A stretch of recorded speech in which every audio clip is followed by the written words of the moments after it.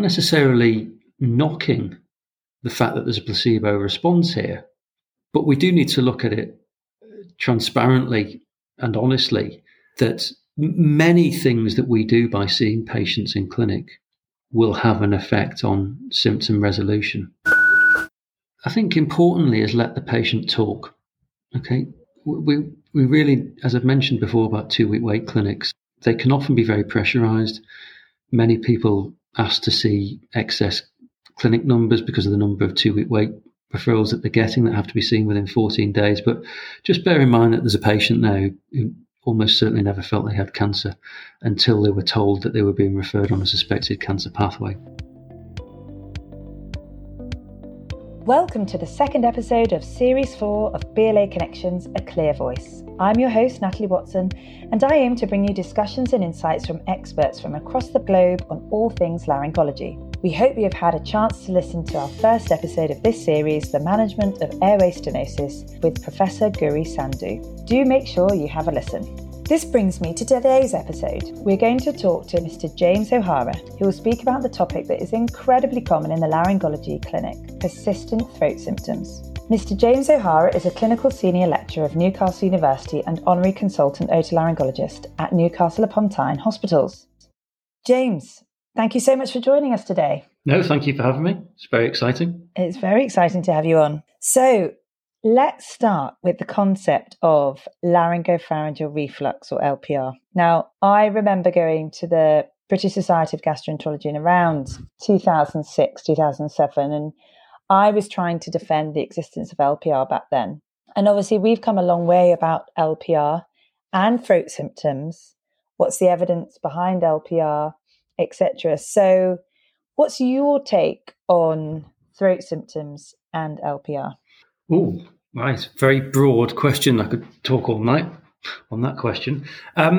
What's my take on it? So my take is that for at least 25 years, our specialty has become particularly reliant on assuming a potential underlying causative mechanism of reflux with many of the symptoms that we see in our patients in terms of chronic throat and laryngology symptoms. And my take on it is that the evidence thus far has been pretty low level to demonstrate that reflux really is as widespread as has been billed. And I think as a specialty, it would be really helpful for us to have a close look at exactly what that process has been to lead us to this position, where for many of us now there's just an assumption that laryngopharyngeal reflux is a diagnosis. Yeah. I guess if people see a bit of redness, a bit of swelling, erythema, edema, and the different things in the reflux finding scale, then we just point towards reflux, don't we? Yes. And there is actually very, very little evidence to suggest that those subtle clinical findings with wide inter-rater and reliability are related to reflux.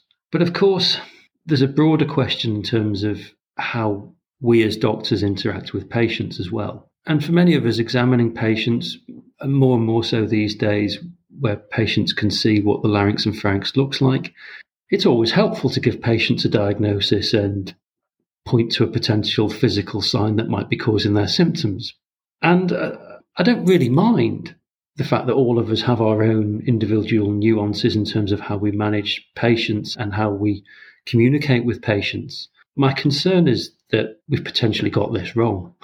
And without improving the level of evidence behind this condition, we may not be helping our patients. My big bugbear is there's no real one gold standard investigation to prove reflux in the larynx and pharynx. No. Well, I think broader than that is that there's no actual definition for what the condition is, which is why we've tried to promote more of a vague term to this to get us to think a little bit more about it. You kindly introduced this as persistent throat symptoms rather than laryngopharyngeal reflux. And that's just something that we've discussed just to try and promote a potential move away from reflux for all patients. Yeah. More and more, we see an irritated larynx and the consequences of an irritated larynx. And that irritation can be from proposed refluxate from the stomach, but it also might come from a postnasal drip, or it might come from alcohol that they've ingested or smoking that they've inhaled. So all those are irritations that can cause erythema and edema of the larynx. So I guess they can cause the persistent throat symptoms that we would maybe say, oh, that's from reflux. True, but I think probably the biggest element in the type of signs that you're mentioning there are patients' behavioural elements. So throat clearing, persistent harsh coughing. I think a lot of these contribute to the inflammation that we're seeing. But of course, it's the chicken and egg question. What's leading this? When the mechanism was proposed, those questioning it would say, well, for instance, look at chronic cough, very similar and analogous to persistent throat symptoms with almost certainly an overlap in it. Is chronic cough caused by gastroesophageal reflux entering the pharynx and larynx or irritating the vagal nerve? Or actually, is it the cough that's then causing gastroesophageal reflux? So as things stand, a lot of what we're discussing are suppositions and not based on hard research and evidence. So that's what your whole specialty area is. Let's just go back to the beginning and what got you interested in throat symptoms. Not necessarily what, probably who. There were two really pivotal and inspirational people that I worked for. First of all, when I was starting out in ENT in Nottingham, I worked for Nick Jones. And I remember Nick got me involved in writing up a review on chronic cough. And I remember Nick taking me to one side and saying, James, you're going to hear a lot of people saying that all these symptoms are due to reflux. I wouldn't necessarily believe everything you hear. He was really quite sceptical about it. And then I had the real pleasure of moving up to Newcastle and working with Janet Wilson. 30 years ago, Janet did her MD and looked at posterior laryngitis and reflux and concluded at that stage that the mechanism had been overestimated, and at that stage questioned it and actually moved on far more towards the psychological sequelae of symptoms and the psychological influence that they have on symptoms. And it was only really when Janet ran an evidence-based medicine day up in Edinburgh in 2011, when she invited a lot of speakers, myself included, to summarise all the evidence out there in terms of extraesophageal reflux. And she termed that conference Extraesophageal Reflux Separating Fact from Myth. And we're still very much in the situation where what we're discussing is mythical. It's amazing. But in a way, we have to try and give our patients some kind of trust in us. We're seeing this irritation. We've got to give it some kind of label. And I guess most of us do say, oh, that's a bit of reflux or that's an irritation. And I guess a lot of it is based on sound, really, isn't it? Yeah. And I think what you've said there probably summarises most of the frustrations around this, that we want to give patients a label. Yeah. But more than anything, I'd like trainees, I'd like us to all think about what it is that we're diagnosing and what we're saying is going on here, because a lot of us are just picking this up because it's been in the press for 25 years without us really questioning it.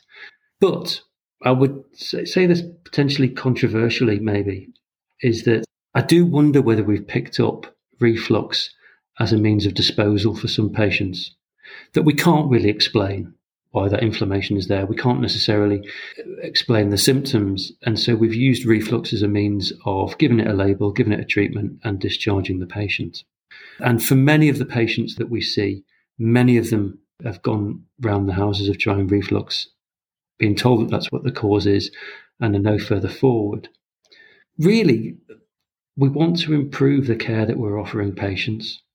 So you're saying that you want to improve the care that we're offering patients. I mean, you were instrumental in the TOPIT study with Prof. Janet Wilson. Can you maybe give us a brief summary of that with the outcome? Yeah, so the TOPITs, or the trial of proton pump inhibitors, really came about after the evidence-based medicine conference that we ran in 2011.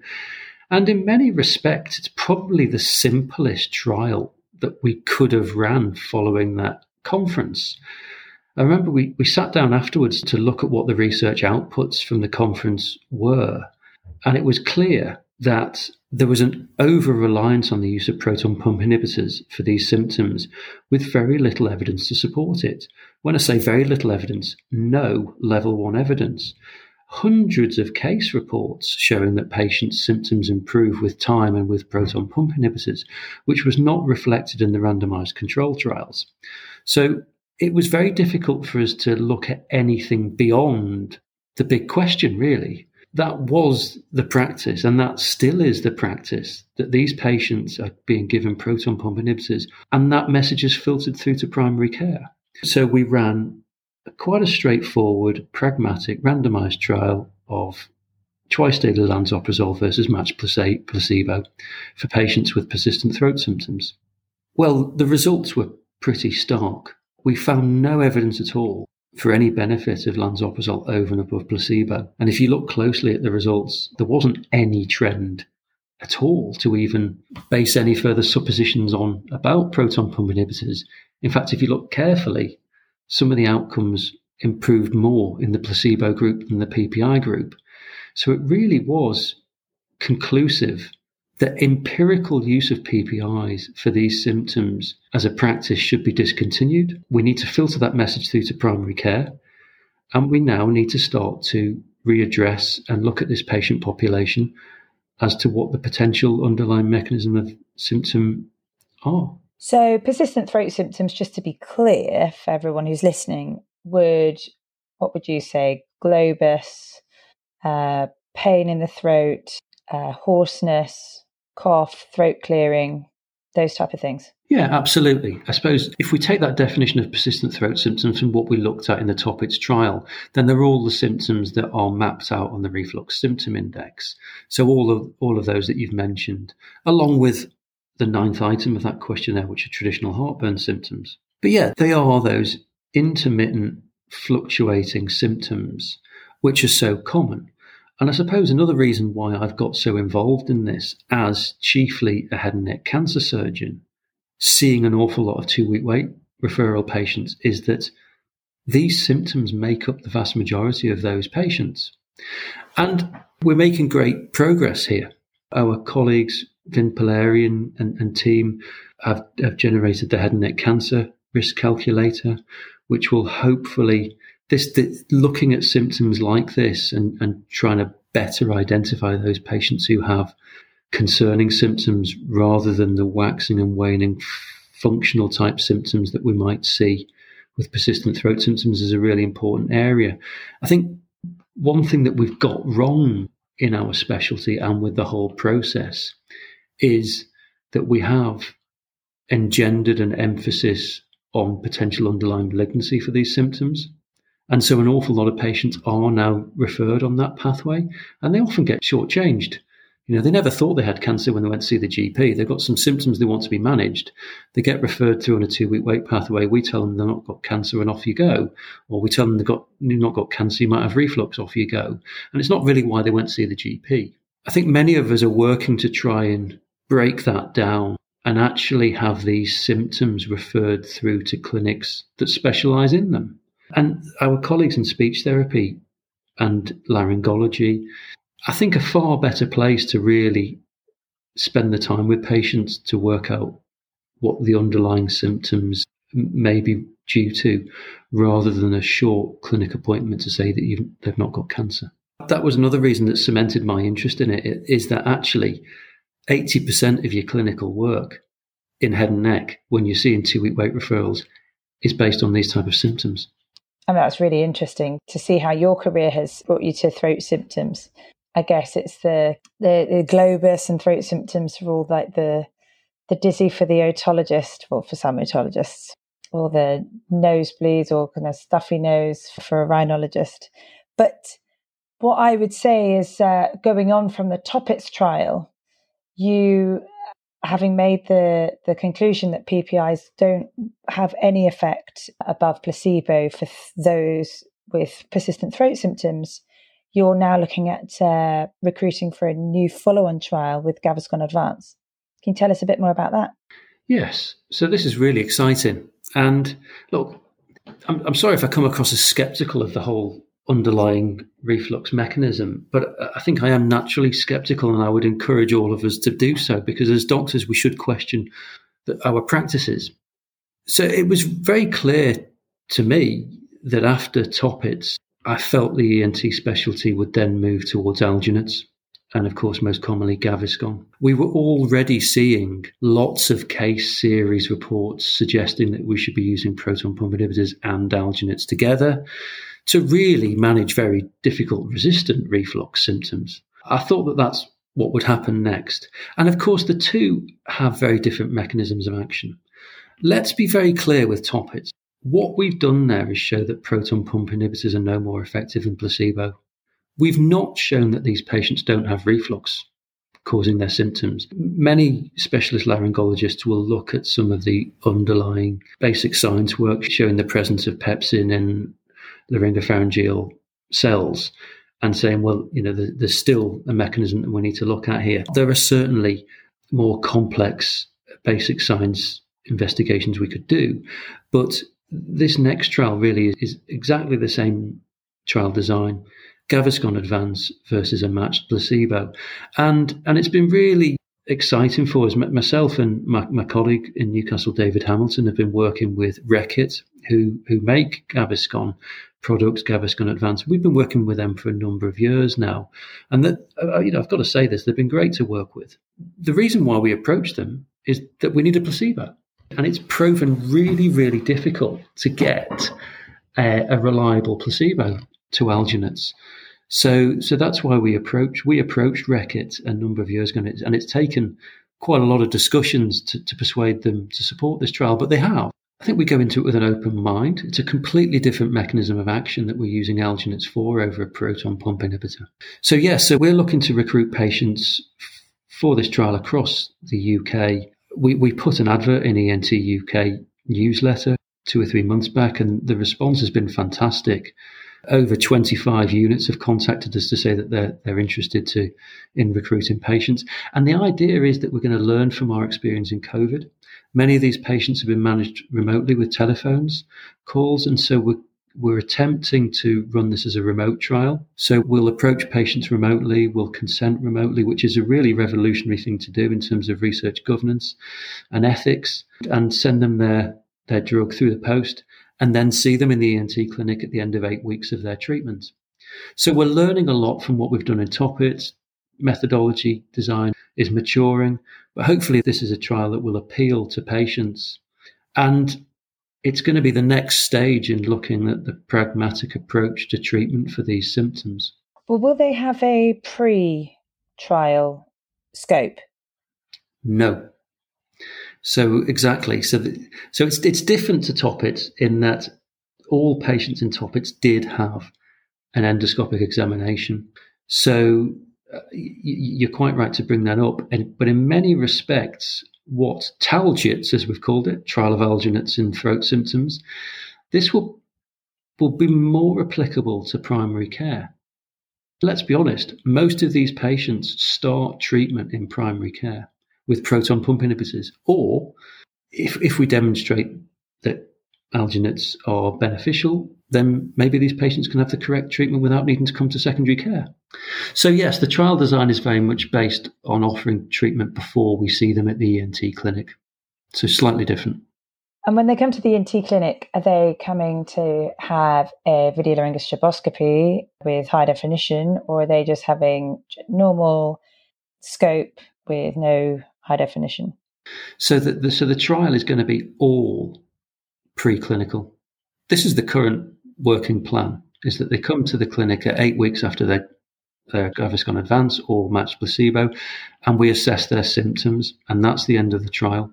They then get seen and managed as they would do normally in the ENT clinic.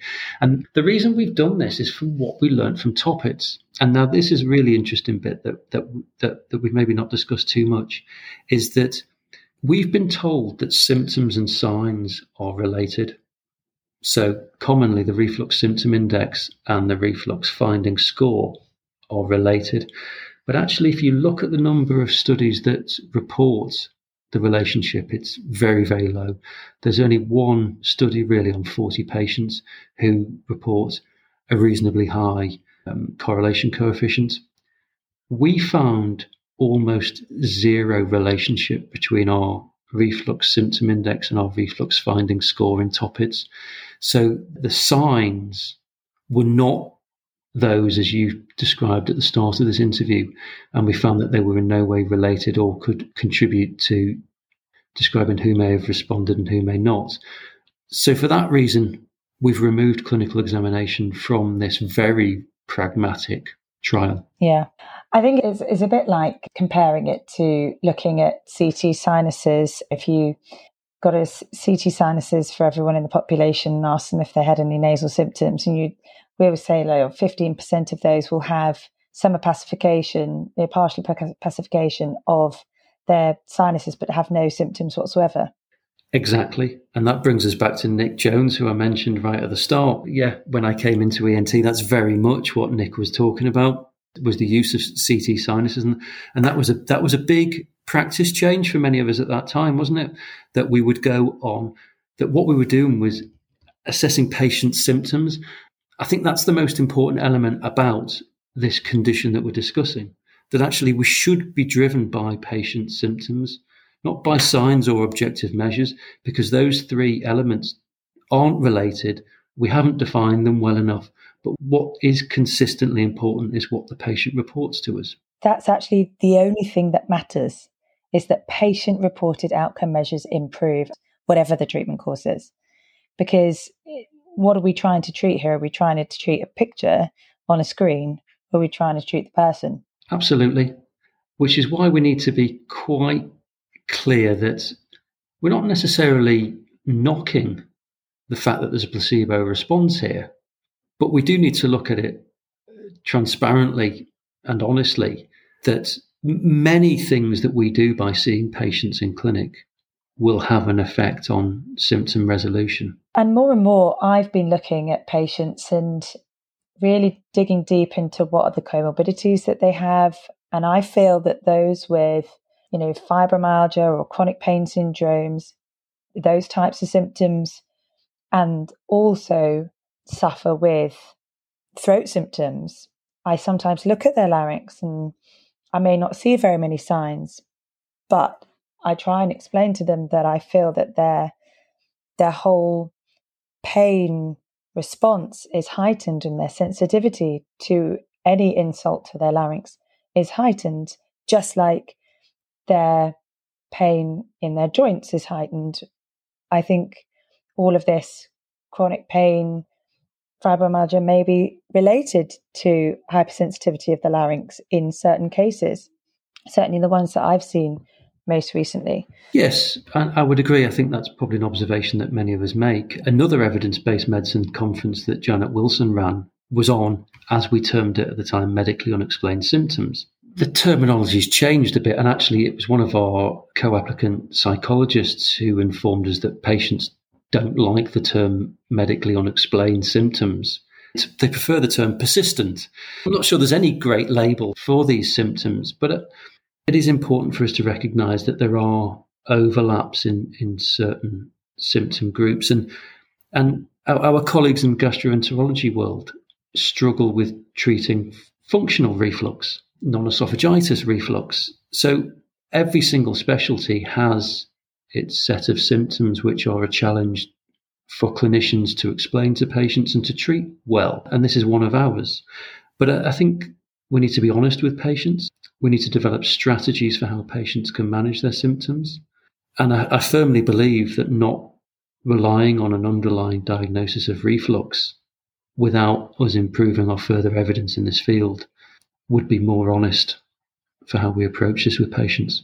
So in preference, in that prescription box, if you wanted to give someone Gaviscon Advance, you'd be writing persistent throat symptoms rather than LPR. Yes, but the problem with that, of course, is if you're prescribing it as you're suggesting there, then Gaviscon Advance is actually licensed for, in inverted commas, LPR, based on a small feasibility pilot study that Julian McGlashan did in 2009, showing that Gaviscon Advance really did improve these symptoms over and above no treatment at all.